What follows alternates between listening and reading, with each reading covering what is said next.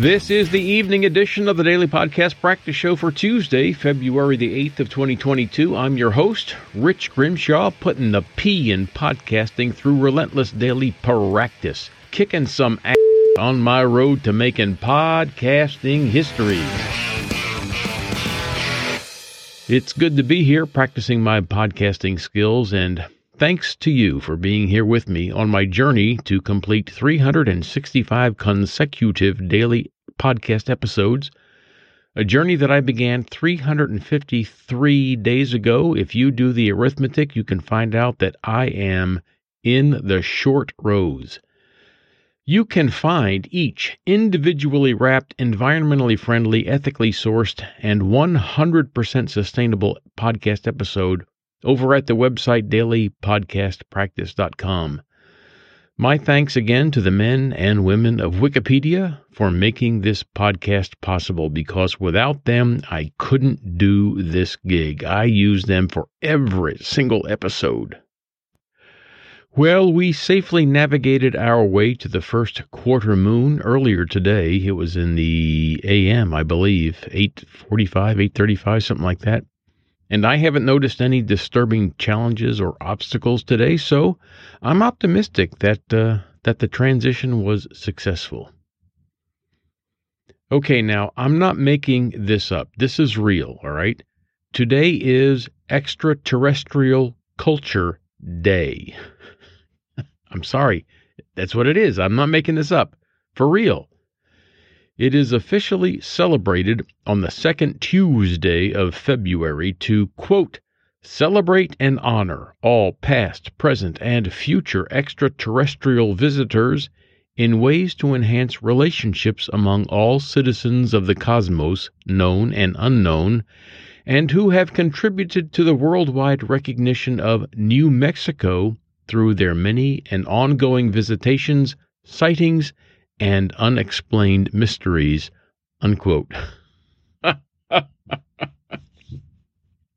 But, Rich, you ask, how can this be?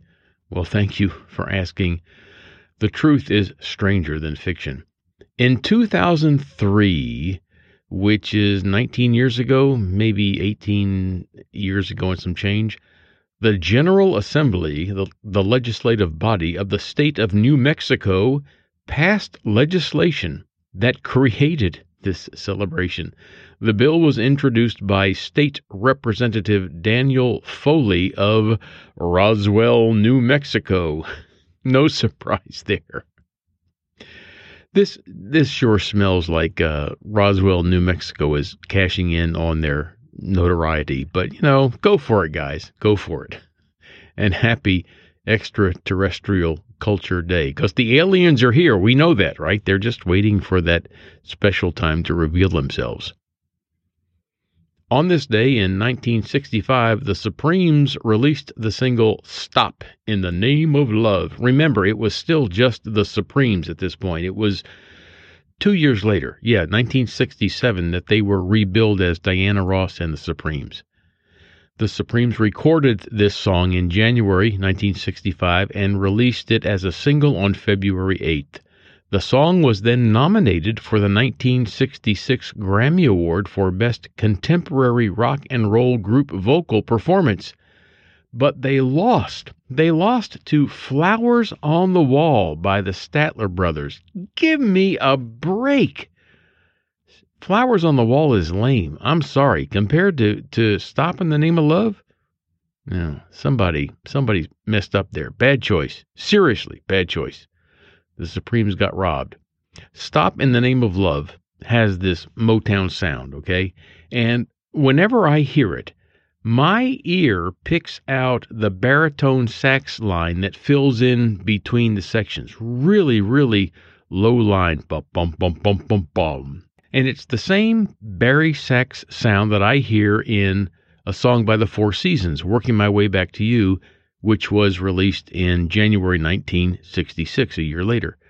But that was recorded on the Philips label, not the Motown label. So I kind of wonder what was going on there, because they are very, very similar.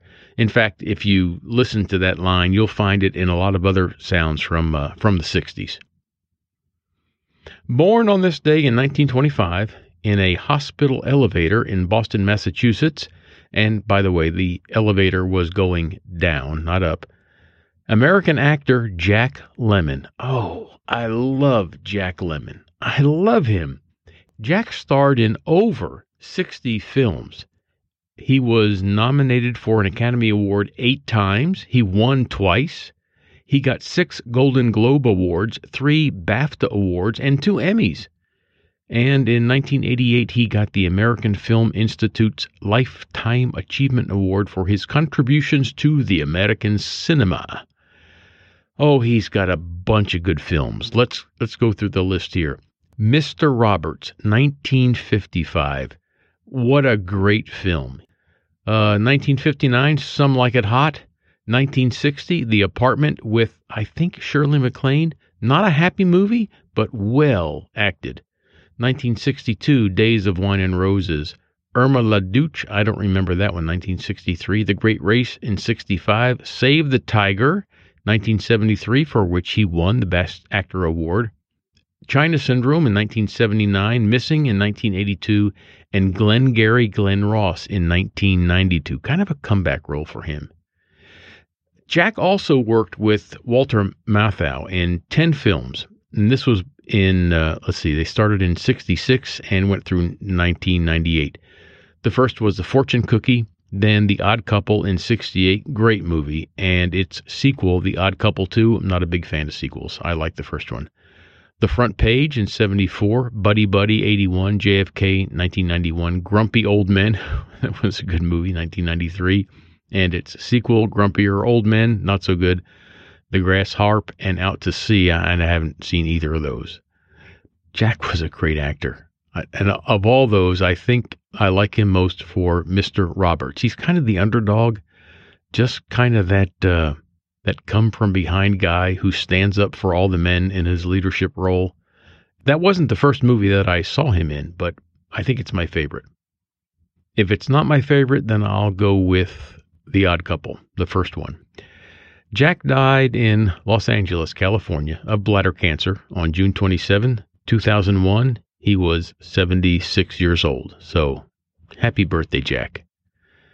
Let's end this episode with a thought from Jack Lemmon, which is, success is always somebody else's opinion of you, but it doesn't amount to a damn compared to your own opinion of yourself. Right on, Brother Jack, right on.